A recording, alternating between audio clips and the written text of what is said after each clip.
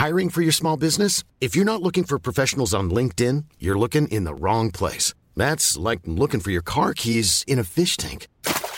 LinkedIn helps you hire professionals you can't find anywhere else, even those who aren't actively searching for a new job but might be open to the perfect role. In a given month, over 70% of LinkedIn users don't even visit other leading job sites. So start looking in the right place. With LinkedIn, you can hire professionals like a professional. Post your free job on linkedin.com/people today.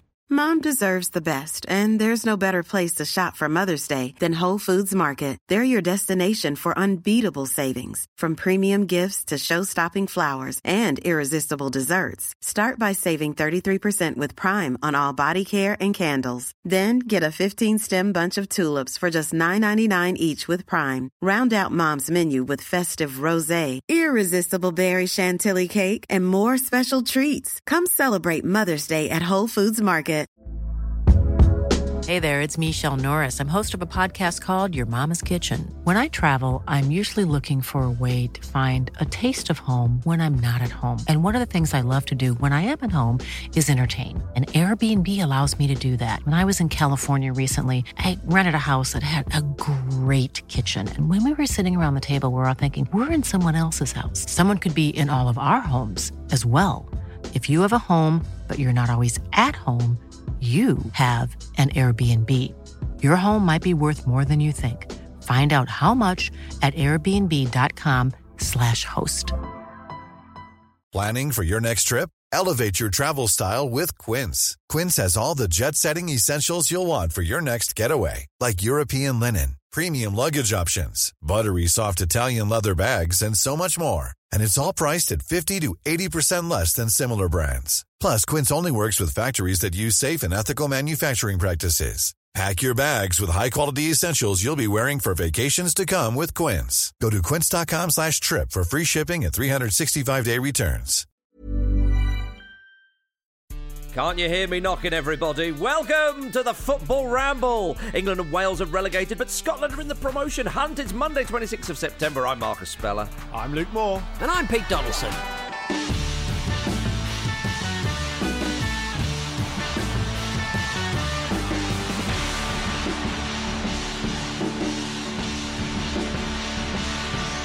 Well, hello everybody to a marvellous Monday, and it is a marvellous Monday because international football is still here. Hurrah! Is it me or just time just go a lot slower in International Week? And it's great for me because I enjoy it a very, very huge amount. So it's one of the rare examples of life where normally time goes really fast when you're enjoying yourself. In International Weeks, I really enjoy myself, but it also goes very, very slowly. Yeah. And matches kick off at weird times during the day, don't they? You're like, what? Korea were playing at 2 a.m? I mean, obviously they were. It doesn't matter as well because literally, unless you catch them live, you simply can't watch them. No. I know. And what I like, the trying to find a particular match on YouTube or on, like you were saying before we came on, the UEFA website is bloody impossible. And I like to hear commentators for the respective countries. I like them getting excited in their own language or in their own. I like to hear the Scottish FA and in their I own like the language, Welsh Marcus, FA in their own language.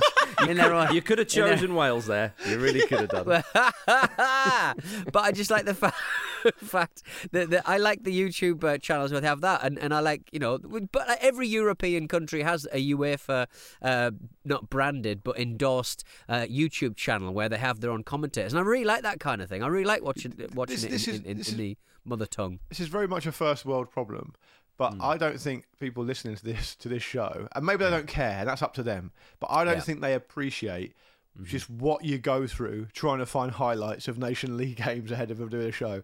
It's like we there's certain games, right? Bearing in mind this is supposed to be UEFA's new big tournament. Some would say to really put international football back on the map, to make these games in between tournaments really mean something.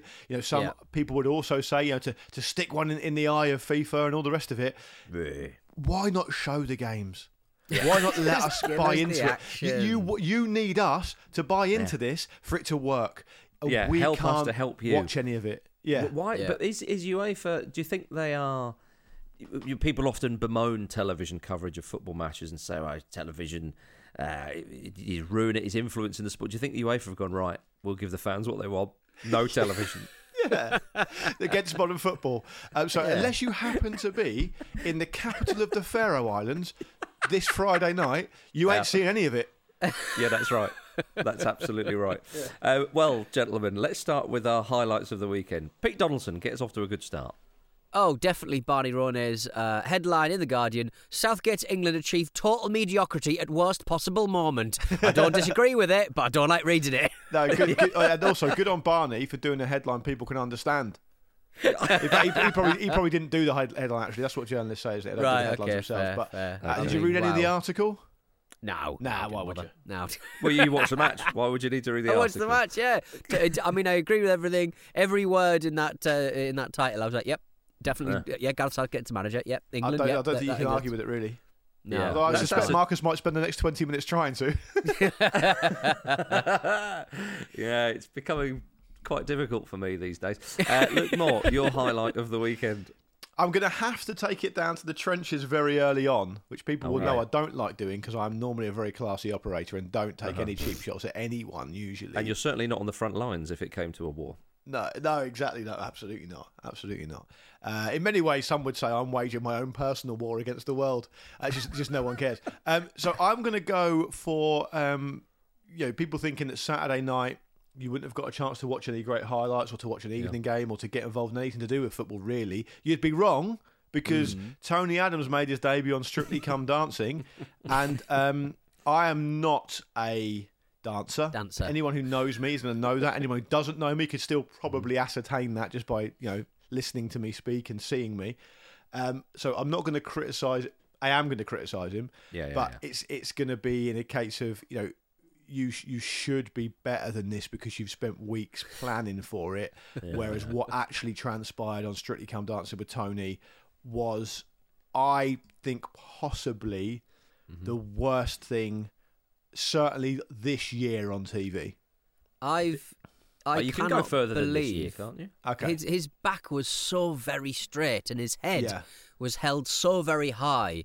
And in the pre-match, he spent so much time just basically repeating, presumably parrot fashion, every single sentence that the producer suggested that he says on camera. Yeah. Oh, it's a bit different to playing in front of 30,000 people at Arsenal. I was like, you've not played football for like 20 years. Don't worry about it. Don't worry about it, Tony. You don't have to repeat those things because we know you've not played. Oh, it's a bit different. And you say that every day when you get up. Does he say that with everything? Having a boiled egg. Oh, it's a bit different to playing. Shut up, Tony, you maniac. But the thing I like about it is that if you're not kind of across how Strictly Come Dancing actually works, no one goes out in the first week. So he's not actually out. So he's definitely back next week. And the thing I'm concerned about is they have packed into, I think, 1 minute 57 seconds every single Tony Adams Arsenal football cliche they can in Knowing 1 he's week. Going to go a week too. And very, very briefly before we move on, just a couple of reactions to his performance that I grabbed online. Maybe the worst dance I've ever seen on this show. That was first one. Second one is Tony Adams is one of my footballing heroes, but that was dreadful. And the third one is Tony won't be around for long. He's not even got the comedy value worth keeping in. And that's the least you should hope I think for. I think he's got the comedy value for crying out loud. At least he was dancing. At least he was dancing to the tune of 1-0 to the Arsenal, just to try and make him feel at home as possible. Marcus, he also did the training thing he did at Granada. He did that in the dance. A little more teeth. Yeah. And then he rode it. Did he ride a cannon, or was that Came you in on the cannon? Photoshop? Oh, is that? They've done every single cliche they could do already. That's why you've got to tune in on Saturday to see what's next. Beautifully phallic, wasn't it? Okay. Well, my highlight of the weekend was, of course, an Alexander Mitrovic hat-trick. Thank you very much, everybody. Up yours. He can't still get his championship level striker. Up yours I again. wasn't able to see it. I simply could not find it to watch it. UEFA did provide that. They buried it deep within the depths of their website, but it is there somewhere. I've seen it. To quote Richie Keys. Well, if you were a real Mitrovic fan, you'd have been there. Yeah. Well, you're on the Mitrovic torrent forum. You just get them. You do peer-to-peer seeding of all of Alexander Mitrovic. When you're the site administrator of MitrovicClips.tv, you can get everything you need. Are you? But I mean, you must be pleased, Peter, because obviously you were a big fan of Mitrovic before any of us really knew much about him, and Cool. Yeah, exactly. Yeah, I've kind It's of like, picked up. first two Foo Fighters album, loved. First three Mannix albums, Yeah. loved. But like after, Everything Must Go and whatever album came after The Colour and the Shape, I was very much like, this is rubbish. So in many ways, I can't enjoy any of Mitrovic's performances these days. Yeah, no, his goal-scoring record and performances with Newcastle were definitely more superior than what he's been doing for Fulham and Serbia of late. That's What is your point, analogy, Marcus. That's That your is analogy. Okay, yeah, fine. Yeah, it is an analogy. So yeah. what? He's gone mainstream now by just Yeah, scoring he's gone loads of mainstream goals. now. Just obvious, isn't it? Obvious. Yeah. Or is it Newcastle? Holland-esque. Obvious. It's so obvious for a striker to score goals. Didn't he play like a full season in the Championship for Newcastle and score like 4 goals? No, he scored quite a few in the Championship, didn't he? For I don't think he Newcastle? did. But that's a conversation for another time, probably. But Marcus It brought it is, to the yeah. table, so only Marcus can take it away. Indeed. Well, there are our highlights of the weekend, everybody. I'm sure that a lot of people's highlight of the weekend was watching England play because, as football fans, we don't want to be Specifically fickle through thick and thin. Thick and thin. Italy, of course, beat England 1-0. England have been relegated from Nations League Tier A, so we'll be in Nations League Tier B. So a chance to win the league and come back up in fighting fashion, much like Fulham and Alexander Mitrovic, of course. England haven't won in 5 games, their worst run since June 2014. I was quite pleasantly surprised that I thought, that's not that far away. I thought they were going to, those stats where you kind of, it's the first time since the 1950s since England have done this. And That's the positivity you're taking from this, is it? Exactly. Are you kind of looking at the news markers and going, wow, the pound's hit a historic low against the dollar? And you're like, this isn't quite as bad as that. I just want everybody to remember it's only a game. I like the angle the angle you've gone for is that this has been worse a lot more recently than we thought. Yeah. Roy Hodgson wasn't that long ago. Yeah. It wasn't that long ago. Well, it's now more than 7 hours since England scored a goal from open play, which was back in November 2021. Apparently, penalties don't count anymore. Yeah, that is a weird. I mean, it's kind of. Look, I'm gonna defend you because you speak on behalf of all of England, Marcus. As we all know, regular listeners to this show will agree with that. So I'm going to stick up for you. On his other forum. Yeah, I'm going to stick up for you a little bit here and say that people do tend to cherry pick that kind of stat when actually. A penalty. If you've won a penalty, it's because someone's impinged you and you were attacking in the penalty area and you weren't able to take a chance normally. So a penalty does still count as a goal, but I think it is more indicative of something bigger than that, isn't it? And that's why people mention it. I thought it was pretty thin gruel watching it against Italy. I thought it was the worst possible timing, chiefly because England have gotten really aside from tonight, England have really got no chance to get a bit of momentum going and to get the public at large back on side, which they need. And realistically, they could whop Germany 4-0 tonight, which won't happen, but they could, and it still wouldn't really address this issue. And so Southgate's got no more opportunities after that to do anything, which is worrying. Yeah, no, I mean, I take the point. I mean, let's be honest, it was piss poor really from England. Against Italy, and obviously in the final of the Euros, which Italy won on penalties, you could make a case that was a better Italian side.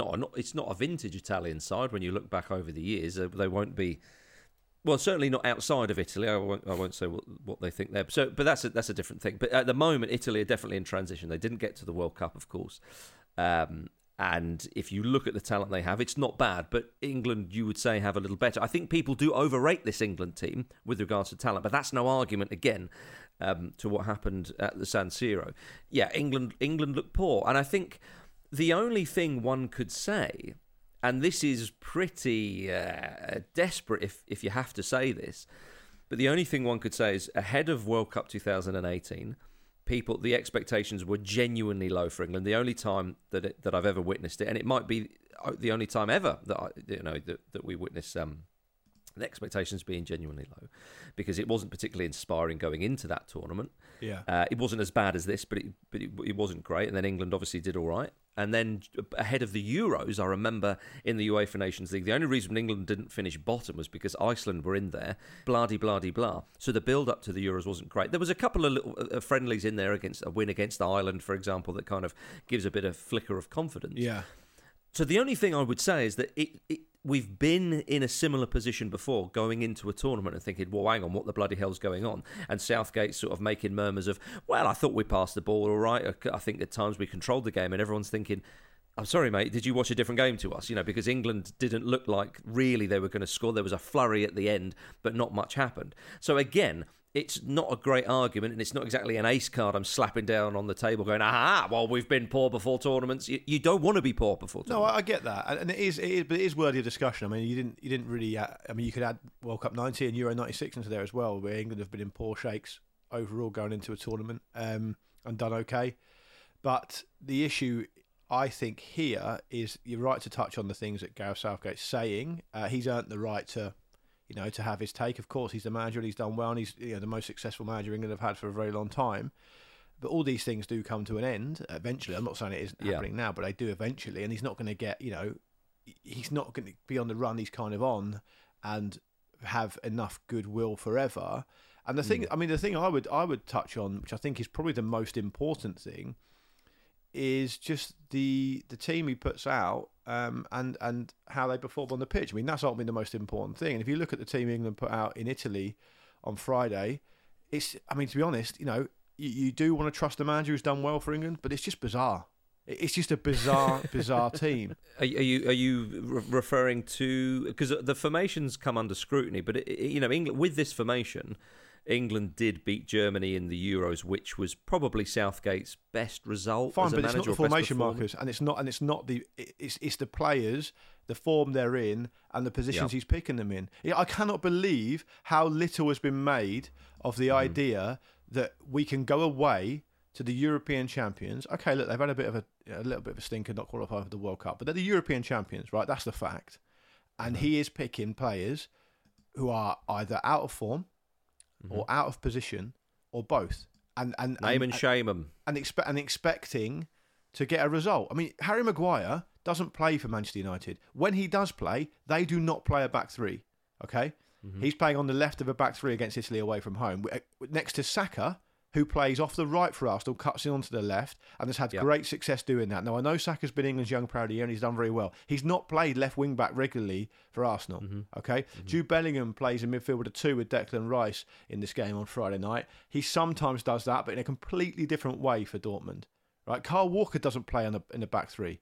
Come on, I'm going to have to jump in. Maguire's played in a back three for England many, many years. Now, I take the point of what you're saying about Manchester United. Kyle Walker is familiar with that position, and the two of them were made up a back three for England in the last couple of tournaments. Yeah, what does that actually mean? We can't apply that logic now, sat here in September 2022. With the start to the season of Harry Maguire. Harry Maguire's not playing any football. So no, but if you're talking about a player out of form, that's totally fine. But to start saying that position for England is unfamiliar with him, I would. But he's not training that position week in, week out, is he? So he's not. But he played that position at the Euros, as he pointed out, and he was going into the Euros last time out of form and off the back of an 8-week injury, and made the team of the tournament. So I'm just saying there are criticisms for picking him. But I wouldn't. But with your criticism of him playing that position, I don't know if that's valid. But I totally take the point of picking him in the form. I've defended him and said he's played well for Southgate, and Southgate trusts him. But when you've got someone like Fikayo Tomori on the bench who's thinking, "Am I going to get a chance here?" and he's probably, one of, if not the best defenders England have at the moment. So that's where I think the criticism. So let me flip it back on you then, Marcus. Fair points. But let me flip it back on you. How do you explain the performance on Friday then? Why was he so bad? No, I agree. I think that picking Maguire, I think he's trying to get a bit of confidence in Maguire and say, look, I rate you, because he thinks I'm going to need him, or he has been a very important player for Southgate in previous tournaments.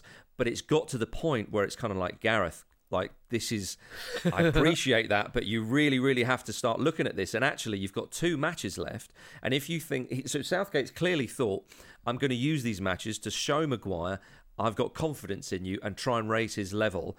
And I think that could be a decision that bites him on the arse, because he's got defenders who are on the bench who are playing better than Maguire, and Tomori's one of them. Now, Tomori doesn't play in a back three. I think one of the problems with England's formation is that they're a bit boring and a bit staid, and I think a 4-3-3 might be a little better. I think the 3-4-3s work for England.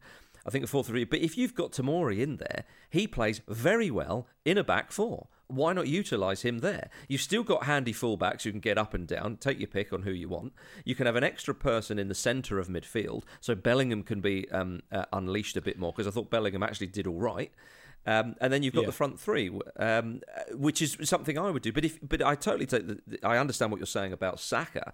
That's very strange. Now, if you think, well, Shaw's not played enough minutes and Chilwell's not played enough minutes, well, why not put Trippier out there? Trippier's playing really well. You go, oh, he's right-footed. Well, it worked all out for Spinazzola at the Euros, and also Ashley Young did that. He played on the left as a right-footed fullback. Yeah, when England when Southgate was asked about that, he just said, "Oh, well, we just thought it was a way of getting an extra attacking player on the pitch." It's like, yeah, what does that mean? And that I don't understand. It's Football Manager, isn't it? You just sort of put who's quickest, who's got like the most skill in and around the box. Let's put him in, and he might get a goal. It's like, yeah, fine, but you're inviting so much pressure on yourself. And to be honest, like the main issue with the match yesterday was like it was like watching a team kind of, you know, when you like open a jigsaw and everything's in bits and you don't really know where to start. I mean, obviously you start with the corners and stuff, but you're sort of going, I don't know how to break this team down. I don't know how to sort of. They're obviously very defensive. Italian sides generally are excellent at the back, but you just kind of like they're just quite cagey, and they invited so much pressure on their own midfield. Yeah. And Bellingham playing well in that match was testament to how good he is and what a rich vein of form he's in at the moment, because they looked so exposed in the middle, and I would have loved to have seen him play that game in the form that he is and how talented a footballer and creative footballer he is in an England side that wasn't doing that. It gave him the freedom to do stuff, but they just weren't. It was a shame. It was a real shame. By the way, when you say you start with the corners, that was the plan, wasn't it? Russia 2018. You know, you can get set pieces and all. Maybe that's what he was thinking. Go back to that. But I think you know, Southgate has said after the Euros, what we've done, you know, what they did at Russia, they needed to improve upon for the Euros. They did. And after the Euros, he said, right, well, we'll need to improve upon this to win the World Cup. And I think that's where people are going, well, did he reach the peak of his powers, Southgate, at the Euros, which was obviously nearly enough, but not that's quite. The big question, Marcus, isn't it? That is the big question. And I fear, actually, at the moment, that it does look like it's the kind of beginning of the end for Southgate. And it does look like England may, you know, stumble through the group at the World Cup and then, you know, get knocked out in the second round, and everyone goes, oh, well, thank goodness, good riddance for Southgate. And you think, you know, I hope we don't look back and think, oh, if he'd have won the Euros, he could have then walked away and it would have all been great and so on, and then actually it's ended on a real sour note. What I find frustrating with England, and as we all have, is good teams, and even sort of half-decent teams, they know how to play against England. You press them, you hurry them in possession, and England don't know how to get out of tight spaces. They're a little better than what they used to be. And then they just maybe just hit it long to try and get out. And the other team go, well, that's easy at this level. Thanks very much. You've just given us Marcus, you also have a situation, I agree with that, but to add to that, you have a situation where if you play a back three like that they played against Italy, you've got 2 out of the 3 players there who've just got no pace, right? Mm-hmm. So you can't play. And with a back three, you don't really tend to play as high a line anyway, right? So you can't push up. You can't make the pitch small when the other team have got the ball, because Maguire, who's in no kind of form and has never been quick anyway, and always gets caught out on the turn even when he's playing well. And Dyer, who I thought did really well and who's had a brilliant start to the season. Dyer's been good for about a year now, and he should have been called up earlier than he was. But he's not a pacey player. So what that does is that really hamstrings you. What I think England should do is they should flip back to a back four, play 2 in front of the 4, get some round pegs and some round holes, and condense the pitch when they haven't got the ball, and try and use the pace they have got when they do get the ball. To me, it just feels a little bit overcomplicated and a little bit kind of trying to be too clever. It just needs a bit of a hard reset, I think.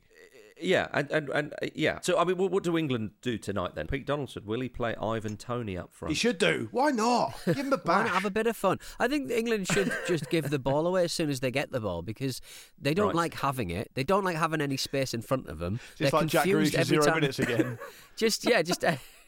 They should, whoever they have in goal, just pass the ball out. Give Harry Maguire full rein to just pump the ball into the back 4, and then we can kind of try and do a bit of pressing of our own, because England, like a lot of teams in the Premier League at the moment, like, you know, your West Hams and probably to a lesser extent Newcastle at the moment, like, they don't like the ball, they don't like having the ball. So give the ball away and let's play on the break. Isn't it? Is it too late is it too late for you to get to Wembley? I know, right? I think they should take me. I could be like a Ted Lasso character. Oh, you said it, not me, pal. You said it. Yeah, not me. you hate Ted Lasso. Yeah, he hates himself. That's true. Good point, actually. Exactly true. Good news, everybody, is that Good England news. are playing Germany tonight. And what's even better news is we'll be back tomorrow morning with another episode of Ramble Reacts. You'll hear our thoughts straight after England's game. Let's hope that they are positive thoughts. Masochists among us will be queuing up for that. So I'll certainly be queuing up to fucking record it. Yeah, indeed. Yeah. Fingers crossed. All right, everybody. Well, we shall have a quick break, and in the second half, we will talk about Wales and Scotland. See you then.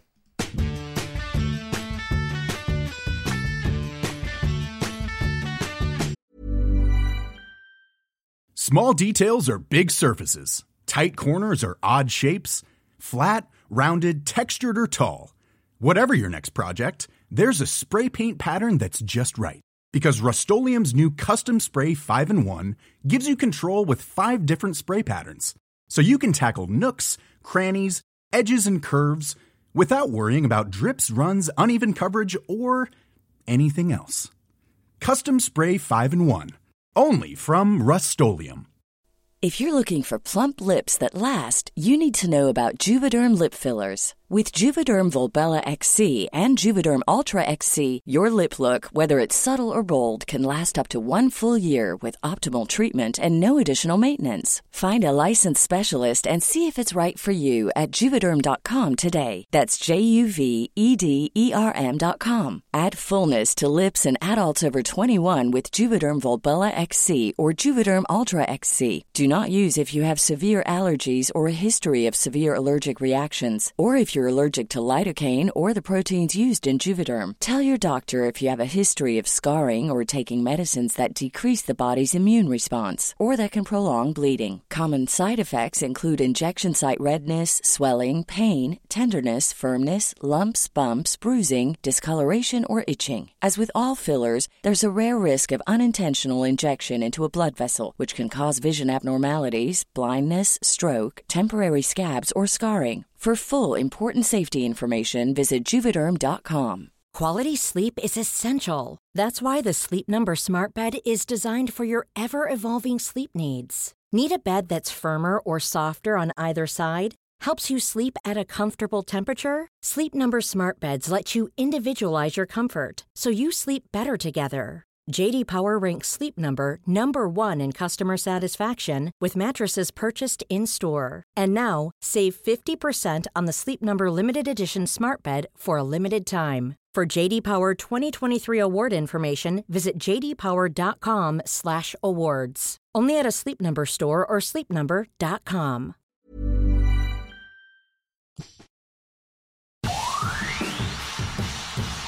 Hi, I'm Jermaine Defoe, and this is the Football Ramble.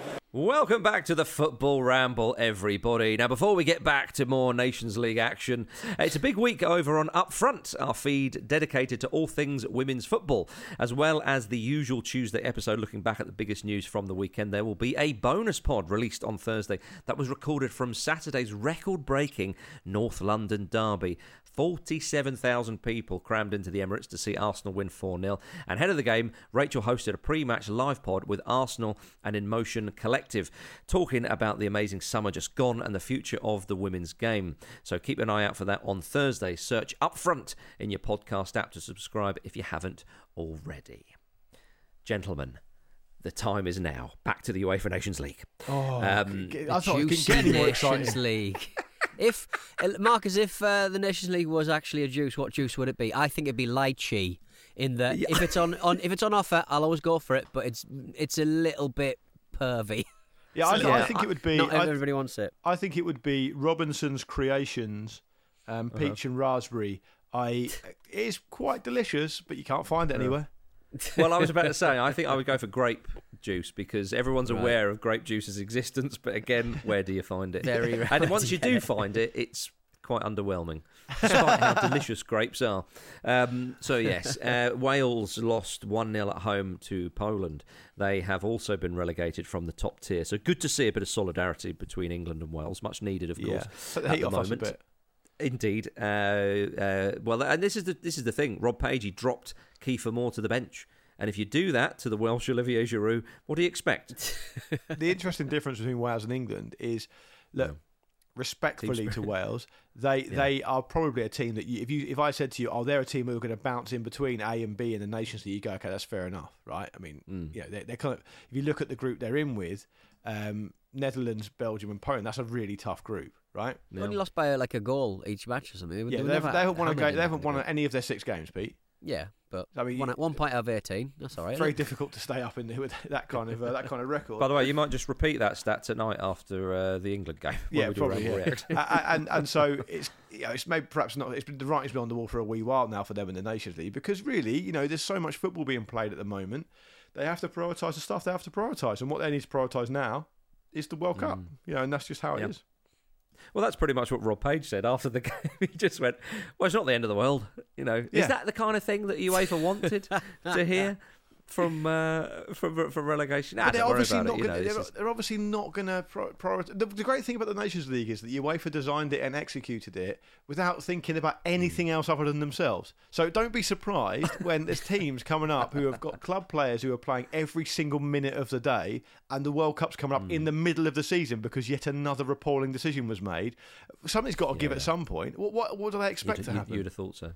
Gareth Bale, speaking of something's got to give, he was a bit quiet. He hit the bar with a header, but again, like his work rate's been the last few Wales matches. His work rate's been rather poor. I think he doesn't look. I'm going to use the word he's interested. got a World Cup that he's honing in on. I know he's got a World Cup. I know that's all Bale cares about. He's looking at that England game, going, "That is when all my energy will come out on the pitch," and he gets a couple of goals, and there we are. He's not starting games for LAFC.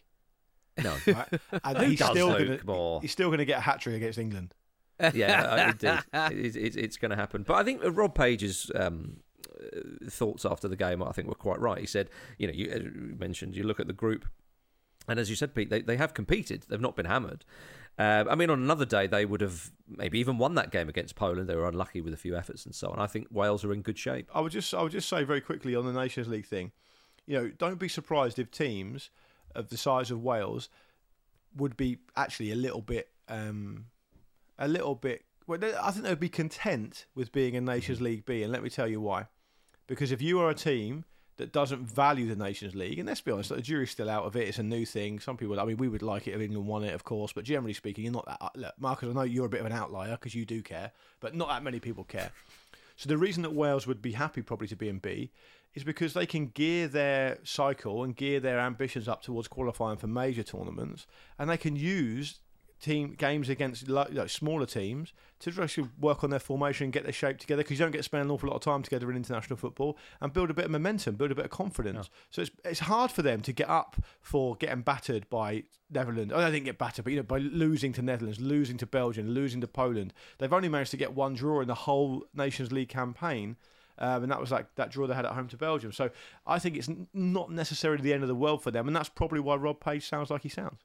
They have a responsibility, don't they, to bring through new players as well. I thought Colwell looked good when he came on. Was he at Cardiff or Swansea? Anyway, he looked good when he came on, and in matches where, to be honest, I didn't watch the match live, but it looked like the Poland played the ref massively in this match, and Szczesny had the reading of everything in the air. So it was kind of like a bit of a mixed bag for Wales. And I think when you're in a situation where the ref plays such a big part, it almost doesn't matter whether you win or lose the game, because you're like, oh God, we were cheated out of so many decisions. We're going to take that energy and we're going to fucking smash England in the World Cup. And everything outside of the tournament is just about bringing new players through, because they do have a responsibility to replace slightly creaking personalities in that side, because something has to come after Qatar. It can't all end in Qatar in one big blowout. Well, but with regards to who, you're saying about who cares and who doesn't sort of care about the UEFA Nations League, I mean, if you look at the sides who have qualified for the playoffs, the big one, Croatia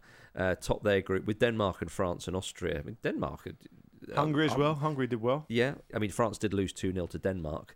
And they did only avoid relegation because Austria lost 3-1 to Croatia. And it would have been nice if France had gone down. Again, it would have taken the heat off. But there we are. If they want to be selfish and start, that's their business. But Olivier Giroud failed to score for France in that game, and so we're quite concerned for him, because 49 goals in 113 games, And Andy said that his international career may well have finished because he's not sure he's going to play at the World Cup, and Giroud is obviously no spring chicken now. So it'd be gutting for him if he's 2 goals behind Thierry Henry.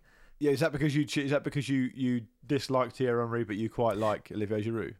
Well, I think I said this on a Patreon episode recently that I've had to rethink my. Well, I was more suggesting that I think Thierry Henry comes across as a bit of a prat. I've done a bit of digging into this. 1 or 2 people who we all know work with him and say that he's absolutely lovely and he's a top man. Oh, so I thought, okay, fine. Oh, I can stick up for yourself. Well, no, because they know more than me. First impressions are important. You've got your own opinion. That's fine. So you're saying that I don't have a pair of testicles because I'm not reveling in my own ignorance? What I'm saying is, well, we can come on to that. What I'm saying is, there's people out there who like Piers Morgan, presumably. I've yet to meet them. What, he's on the telly? So, some people must like him. Just because he's on the telly? Look, all I'm saying is... Tony Adams is dancing on the telly this Saturday. Doesn't mean to say there's some people out there who like Tony Adams. That's a different kettle of fish. What I'm saying is stick with your instincts. They've served you well so far, haven't they, in your life? Have they? You're doing okay, aren't you?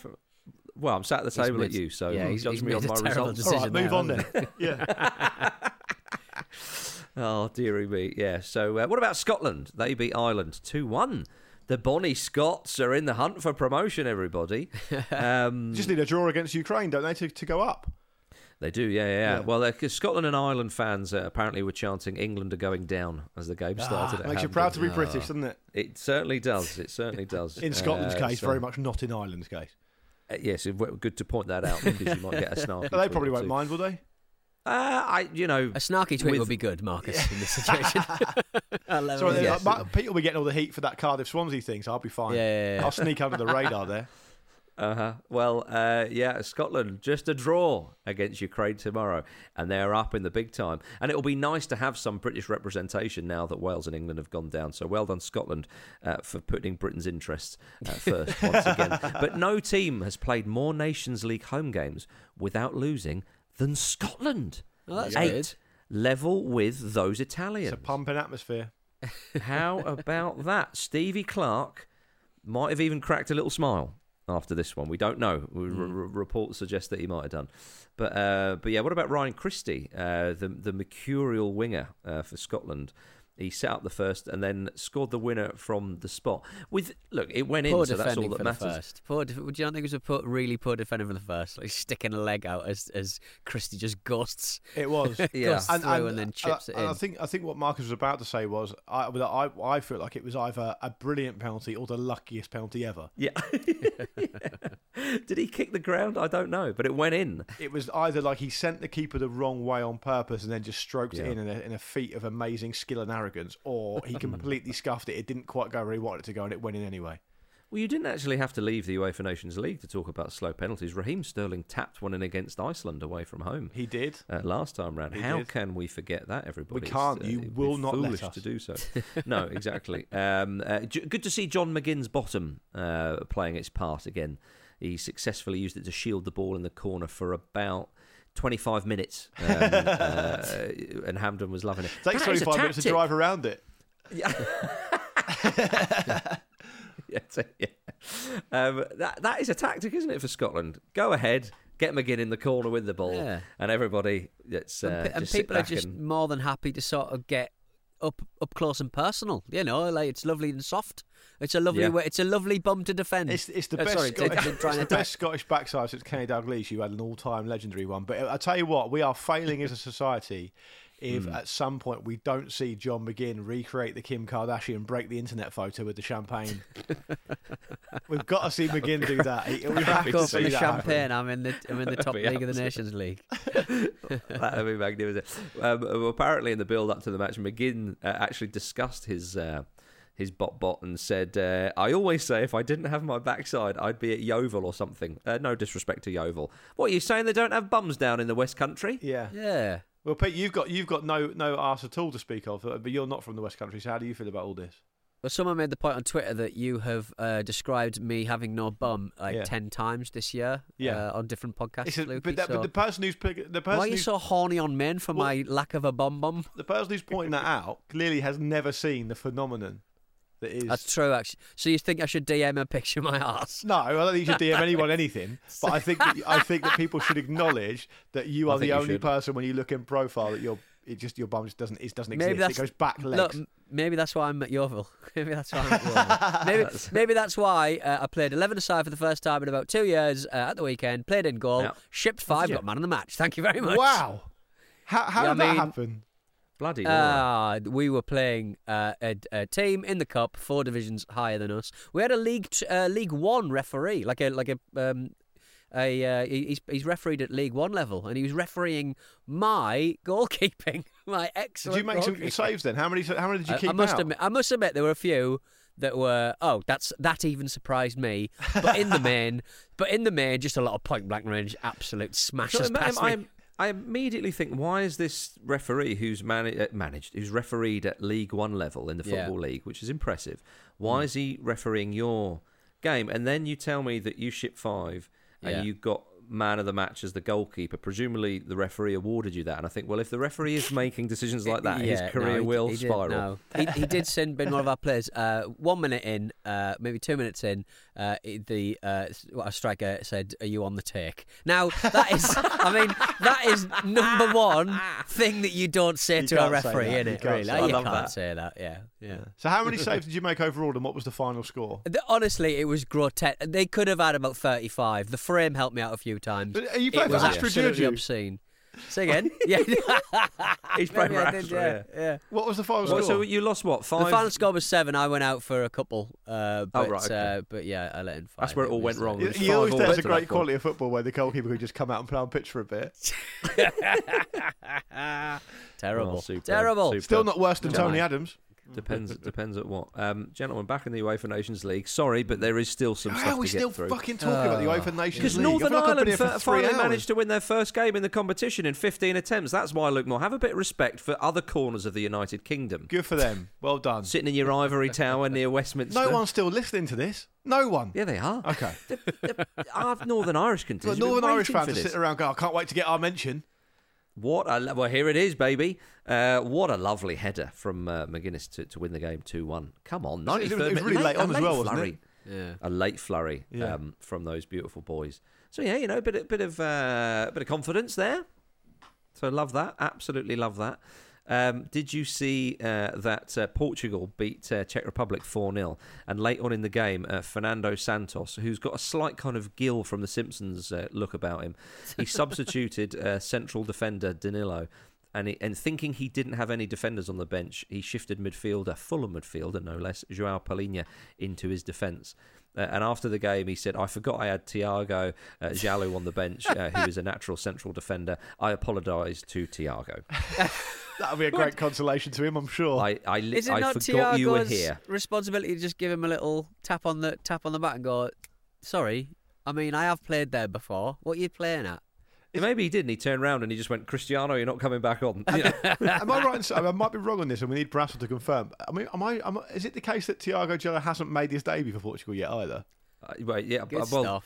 Nobody knows he's there. So that would be particularly galling if he never gets a chance again. Oh, we've got to sign a petition on that, getting him a game, get him some minutes. Yeah, for crying out loud. Well, I'm not sure Andy would know anyway, because he's a Turkish guy these days, isn't he? Well, he is, and we know Andy Brassel. He always tips Turkey, and he tipped them for UEFA Nations League glory this time round.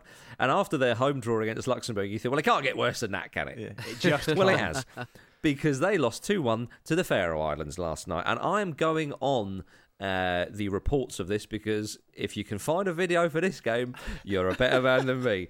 We're talking like Daily Motion, secret torrents. How do you find this footage? When there's cameras in players' fucking studs, and people can pay to sit in the fucking tunnel at Premier League games, you cannot find footage of an organised UEFA tournament.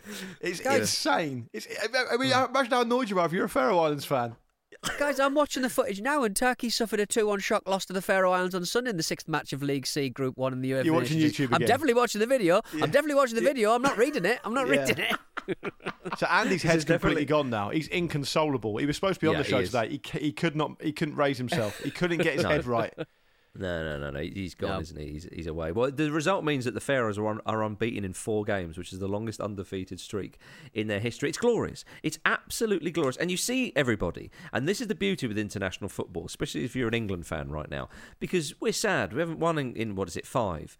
Well, one door closes, another one opens. So be happy that the Faroe Islands are going through this unbeaten streak, because it is beautiful. Similar flag to us. You know, it's not too dissimilar, let's be honest. Joking aside, Marcus, I mean, you know, the Nations League is actually pretty good, in my estimation, for the smaller teams. Yeah. Because they regularly play against teams of their own level, like Turkey. Yep, and absolutely. And England they can pick soon. up results. I mean, if you look at how some of the other teams have done, you know, I mean, obviously there are exceptions to this, but, you know, Malta have managed to get a couple of wins, you know, in Group D. Moldova have managed to win 4 out of 6 games. You know, these are all kind of interesting kind of things for teams of that nature, who essentially back in the day only used to get put into qualifying groups for the Euros and for the World Cup, whatever, and get smashed. Yeah. So I mean, it's good for their development, I think, and I think Faroe Islands is probably a pretty good example of that. Totally, and the good thing for Andy Brassel, of course, is that Turkey actually, despite their poor results, did manage to earn promotion to UEFA Nations League B. And I tell you what, could be drawn with England next time, so we could all win in this equation. We all definitely would win in that situation. Exactly. I for one, will find it very hard to sleep tonight knowing that at some point England could get drawn against Turkey in the Nations League at some point in the future. So thank you for that. That's going to keep me going this week. You've been a real Mark Lawrenson today, I must say. Who, me? I don't know what you're talking about, Marcus. Well, okay, fine. So if you don't want to talk about the Nations League anymore, then fine. Let's move it. Let's finish with something completely different and something a little bit perhaps more interesting. Okay. So let's get away from European international football. On Friday, we discussed Australia beating New Zealand 1-0 in a friendly. Well, Australia won the second game of the 2-match series 2-0, using an entirely different lineup to the first game. A series? What the fuck? They think this is cricket? What are you talking about? A series? Is that what they're saying? I couldn't believe it. They basically said everyone's come so far, we should probably play 2 games, so it's not worth it. I think there might be something in that. Yeah, Old Redmayne was in goal. Right. It was good to see him. Yeah. We want to see him at the World Cup. Yeah. We do. I mean, how much chance do you reckon you got to find a video of that fucking game? Oh, I didn't even bother. That's what it's come to. That's what it's come exactly. to. I'm not even going to bother looking. Yeah, I've used all my internet. Do you listen to the Ramble? Not really. No, is it any good? Yeah, it's great because what they do is they manage to put a 45-minute show together on games they haven't even bothered to look at watching. It's brilliant. It's like a fucking surrealist fucking comedy sketch. Oh dear. Yeah. Well, look. At the end of the day, it's a good win for Australia. They've beaten their fierce local rivals. At the end of the day, it's a good win for you. Don't know. You don't know. They've won the series. Is all I'm saying. What better prep than beating New Zealand twice in 2 quick fire friendlies for the World Cup, Luke Moore? If England had won a 2-match series against New Zealand, we'd probably call that a major tournament. Come on, Gareth let's not be Gareth. Don't have a go at Gareth for that. Oh well, listen. If you want to hear me have a go at Gareth, tune in around this time tomorrow. Yeah. Well, look, it's good. It's good. It's good prep for England. For Australia, sorry, because they will be facing France, Denmark, and Tunisia in their group at the World Cup. So 2 friendly wins against New Zealand. They'll be ready. I think Big Chris Wood got injured, didn't he, Peter? You'll be fuming about that. Oh, no. Yeah, we haven't got that many strikes at the moment. Yeah. Isaac's out. Yeah. Oh, dear. Oh, dear. So there we are, everybody. What a show. Flipping it. That was 5th gear all the way. So let's all like calm when you down. pull out of a junction in 5th gear. That's what it was. But the great thing is we have tonight to look forward to as well. Of course, bonny old England are in action. And the good thing is that now England are relegated, they can just play without fear. We often see this in the Premier League, don't we? When a team's gone down, they can actually come out and play a bit of stuff. So that's what we're hoping. A big reaction from England tonight. It is all still to play for, of course, in that UEFA Nations League Group 3.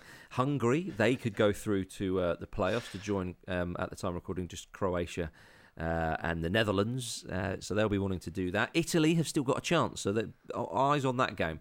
But of course, Germany playing England. Germany will desperately want to finish above Italy and clinch that second spot in the group. So you cannot take your eyes off it. I can't believe you're still doing this. This is remarkable to me. I can't believe UEFA are not giving me any commission. The enthusiasm you're able to muster. I love doing the show. I'm very privileged to be in this job. I love it. It's great. It's a great job to have. But the enthusiasm you can still muster after 50 minutes of this is amazing. It is amazing. It's really quite. It is quite something. I need to go and have a lie down though now. So thank you very much for listening to the Football Ramble, everybody. Part of the Acast Creator Network. It's been an absolute pleasure. Of course, we'll be back tomorrow, going through the England win against Germany last night. So tune in tomorrow. We're going to pick the bones out of England-Germany straight away after the game and put it out for first thing in the morning. And I'm looking forward to that. And there'll be plenty to talk about for sure. Absolutely, there we are. Thank you very much, Pete Donaldson. Farewell, everyone. Thank you, Luke Moore. Yeah, see ya. Thank you, everybody. Up the England. See you tomorrow.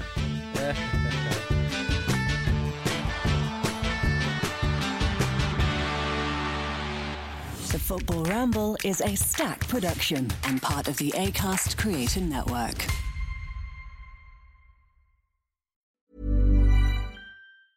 Small details are big surfaces. Tight corners are odd shapes.